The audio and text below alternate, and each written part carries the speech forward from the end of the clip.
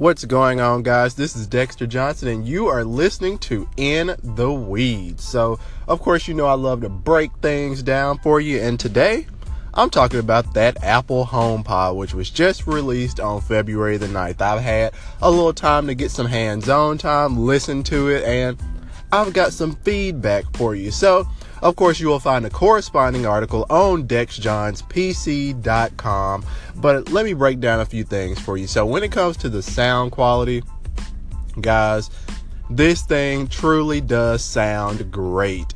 The thing that makes it really good is just the fact that you can hear the separation of the sounds occurring. You can literally pick out the bass, the treble, like all of the vocals, all of the instruments. It is very clear. Clarity and sound quality is clearly one of the things that Apple put at the forefront. Now, they've had 6 years to work on the thing, as they've noted, but of course this is a smart speaker, so don't let Apple fool you. Don't let anyone fool you when they try to say this is speaker first. Of course they want it to sound good. Of course they should want it to sound good with a $350 price tag. However, at the same time, when you're baking in Siri functionality and voice is the user interface, do not let Apple stand on the crutch that this is a speaker first. No, it is a smart speaker. It's an extremely capable speaker, but at the same time, it's a smart speaker at the same time.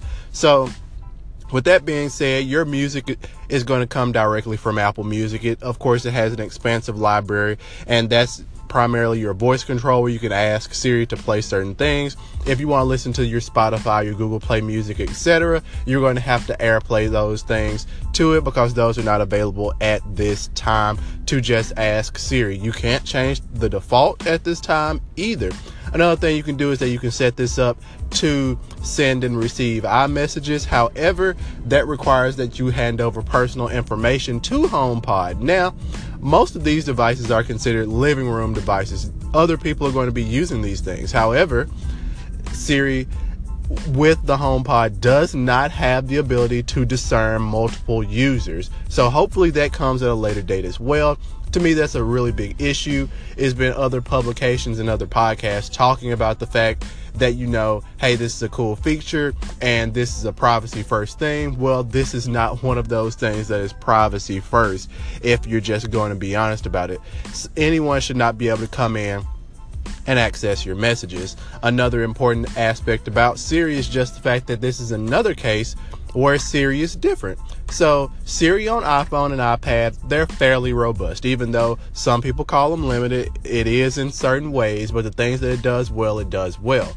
However, on here, you can't add things to your calendar. You can't get directions. There are a number of things that are just not baked in, similar to Apple TV. So with that being said, if you are engrossed, I'm talking about fully head first in the Apple ecosystem, you're a subscriber to Apple Music, this may be a good product for you. However, you need to understand that HomePod is a great speaker for its size. Like when it comes to overall sound, the Google Home Max is going to get louder, and oftentimes it sounds ballpark just as good.